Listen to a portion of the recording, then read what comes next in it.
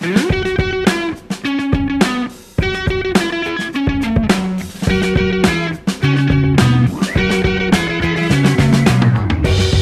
you ever take your kids to No. cultural... I can tell you right now, the answer is no. I do not take my kids anywhere. Oh, I take my kids to play ping pong with me. You take them to Broadway shows? No. Well, I have. I took them last year to see Spring Awakening, which is the show with deaf people having sex. And it's all the actors and actresses are deaf. Well, that was the deaf version. The deaf players' version of Spring Awakening, correct? No, I think the whole show is deaf actors and actresses. In this production, it was. Oh yeah, originally, okay. Right. Did they like it? They did like it, but we went to the premiere, so the after party they liked more because they recognized some of their favorite Disney stars and so on. So you've taken your kids to things. One thing. Well, the question I wanted to ask you today comes from Cora, and it's not really about kids, but I interpret it that way because this is something I think about with my family. How, asks this person, do I enjoy art events, exhibitions, museums, and so on? Keyword probably being enjoy. So I've thought about this for many years with my kids because we are the kind of family that drags our kids. Wait, it's how to enjoy it for yourself, or how do you enjoy it when you're with kids? Well, answer it either way. I ended up... Because I'll enjoy a cultural exhibition that's really about something I'm interested in personally. Mm-hmm. But that's not going to overlap ever with my kids' interests. Let's say when you're in a foreign city. Mm-hmm. Let's say you go to London or Paris or Ankara or somewhere. I hate to admit it, but the idea of taking my kids to a foreign city just seems like hard work to me. Now, I do think it would be the pleasure would be teaching them and watching their minds expand and learn and grow, as opposed to my own. But it just seems like pure work. All right, let's say you're not willing to take your kids there, but let's say you end up there. Yes. Let's say you're there with a friend. Yeah. And let's say you decide to go to a museum. Maybe it's, a big classical, the British Museum in London or whatever, the Louvre in Paris or something. What's your strategy? This is what I'm really after. And this is what I've been thinking about is what's your strategy for having a successful, enjoyable visit to, let's say, an art museum, but it could be some other cultural institution. Do you have a strategy? Because if not, maybe I'll just give you the strategy then. No, I think I like to walk around and just wherever my eyes wander. And then there's the kind of tension. Like, let's say you go to the Museum of Natural History or the Museum of Modern Art. There's this tension that there's so much to look at that I feel like I get anxious. So what do you do to fight that? I'll say to myself, I'm only going to look at a few things and as few things as possible and try to go in depth on as few things as possible. And I'll only look at things that really, truly interest me. I don't want to say, okay, I'm going to look at this area because that area might not interest me. I'll only try to find things that catch my eye and I'm truly curious about. So otherwise, if I'm not curious about it, the honest truth is I'm not going to remember it afterwards. So what's the point? So I really want to it's just like reading a book. You can't, and we've discussed this before, you can't take away everything you read in a book. You could take away maybe 1 or 2%. So if I'm going to go to a museum, I want to make sure I have one takeaway. That's it, just one.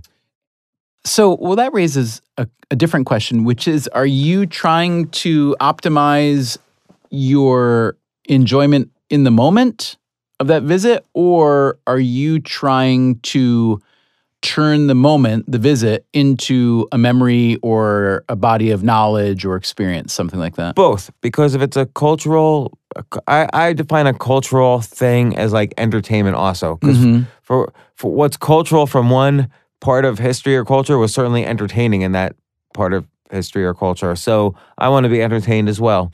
But it's educational in the sense that I want whatever I learn to contribute. The one takeaway I have, I want it to contribute to either my, creative decision making or to my own body of work or to some aspect of my life. I want it to be, you read a poem both for its beauty and what it can teach you about life. You read a story for both its entertainment and what it can maybe teach you about another life. That's why I read a book, is so that it's like not only can I get to live my own life, I get to live the life of the person in the book, whether it's nonfiction or fiction. If you're looking at, let's say, a painting or a sculpture or even, a manuscript in a museum, do you usually or often at least view it from the perspective of the creator? No, I don't think so. I think I try to view it from the perspective of how this is affecting me, because I don't really know at all what the creator was trying to communicate. So I just want to feel and see how it's affecting me. Which is why, by the way, taking kids there, then I'm more focused on how things are affecting them. But I thought you'd never taken your kids. Well, I'm just saying, that's why I wouldn't if you do had that. ever taken your children to a museum. I haven't. And that's why, is because then they're running around, they're doing their own thing, they want to go to the museum shop, they want to eat food. Then I'm not going to get my one takeaway. The running around and eating food. So basically, you've just nailed my strategy. Can I tell you my strategy now? So if I was to answer the question, how do I enjoy art? You know, let's say the question is narrowly, are you one of those people who just ask questions just so that you can answer them? Absolutely. All right, go for it. So it is true. I think about this one a lot because ever since our kids were little, we've taken them to museums. Well, you live right next to the Museum of Natural History. Not that near, relatively near. More near than the other 7 billion people on the planet. Yeah, that's true. That's true. Although the Met is where we used to go. Our kids were never crazy about Natural History Museum. The Blue Whale? Yeah, the planetarium. Solomon was into dinosaurs for a while. Anya was into the big gems for a while. But the Met, I would say, no, MoMA is the one museum that we've gone back to over the years the most. Steven and I have this one under control, but I'm going to grab our QOD Magic 8-Ball just in case. We'll be right back. Oh my God, Steven, I know you're not paying attention to me right now, but how do you feel about the experience your customers have when they call your business? You're right, I wasn't paying attention, but I feel, you know how I feel? I feel exactly how you feel, so why don't you just tell us how you feel about it? The truth is, most of these answering services are the same, and in order to truly wow your callers with the best service possible, you've got to check out Ruby Receptionists. And I have to tell you, you really want receptionists that don't come across as fake. You want them to feel like they're right there. So, Ruby's receptionists are available 13 hours a day. They have a 5-star Yelp rating, and they're available 5 days a week during the peak hours for your business's call volume. Ruby provides multiple ways for clients to get in touch, which is really important. You can simply forward your existing phone number to Ruby's super friendly team of professionals and prepare to be amazed. Ruby can also provide you with an additional phone number in your local area code or set up a toll-free 1-800 number. Ruby's advanced calling system ensures that your receptionist knows details about your callers before answering. They'll think your receptionist, and this is really key, is right there in your office instead of at Ruby's state-of-the-art facilities in Portland, Oregon. It's like having a model full-time employee for a fraction of the cost. In fact, Fortune magazine has named Ruby one of the top 5 places to work for the last 4 years running. There's only one way to guarantee your callers a 5-star experience, and that's with Ruby. Hurry to call ruby.com/QOTD to get free activation, a $95 value. That's callruby.com/QOTD. So my keys to survival for a museum are, the first stop is always got to be the cafe, right? So especially with kids. To fuel them up. The minute you get in, and often in most museums, the cafe, you don't need the ticket to get in because they want people to come from outside. So no matter where we are, no matter how recently we've eaten, we almost always stop in the cafe first just because it's like a good entry point. You sit down, you relax, you eat something, then on a full stomach, you're definitely going to have a little bit better time. And then we generally try to spend no more than 45 minutes in a museum. So a lot of times, especially if you have to like wait in line for tickets, also, if you can afford it, buy the Fast Pass ticket. Because like avoiding the 45 minutes in line. Is there, for museums, is there for a lot of them tickets? there are. Yeah, I thought that's like Disney World. Often you can buy some tier of ticket that's going to cost you extra. But like, here's the thing. If you wait in line for 45 minutes, then by the time you get in, you're going to think, oh, I've got to spend 3 hours here because it's the sunk cost fallacy, right? I've already invested 45 minutes of time waiting. So if I spend another only 45 in the museum, I'm getting ripped off, right? So my view is you want to not spend a whole lot of time in there. Like 45 minutes is great. If you want to spend 3 hours, if everybody's having a blast, that's fine. But don't turn it into some death march. And then I agree with you. Do not try to be encyclopedic. Just look to get interested in one or two things, especially at a place like the Met or the British Museum that are huge and intimidating. The other thing is, I try, whenever I see a crowd, I just go the other way. They're looking at the Mona Lisa, they're looking at the Rosetta Stone, whatever. Those are great. You want to see them at some point. But I think that the whole, pushing to get 10 rows back from the thing so you can say you saw it is a stupid waste of time and energy. And it's frustrating and it makes you want to get out of there. And then this is a trick that I think I learned from Tyler Cowen. You know Tyler Cowen? Yeah, Marginal Revolution. Right. He's an economist and he's a quirky thinker about food and art and many things.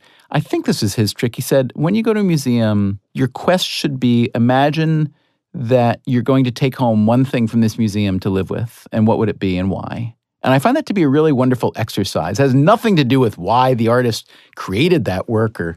Yeah, no, I've heard something similar where, and I don't know if I agree with this, by the way, but you can tell if you like a piece of art if you're willing to hang it up on your wall. I don't quite agree with that because there's some things that I appreciate that I would never hang up on my wall. So I get the point that that's one filter, but I wouldn't necessarily use that.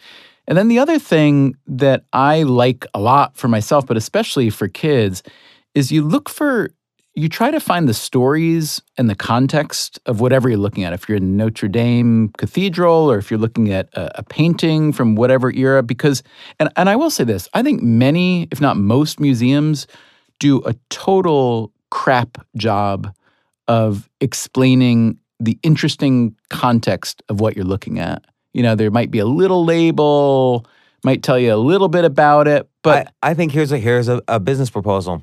Create augmented reality glasses. So you put them on, and then as you're looking at something, you could and you move your finger around, you could sort of, and there's buttons in your field of vision. You can sort of see, if you want, more information, more history, almost like a 3D Wikipedia page about whatever it is you're looking at. Because I agree, the museums can't possibly explain in their little 2-paragraph or 1-paragraph description what all the subtleties of this work of art are. I love it. That is a good idea. I have my wife who studied art history and was a photographer.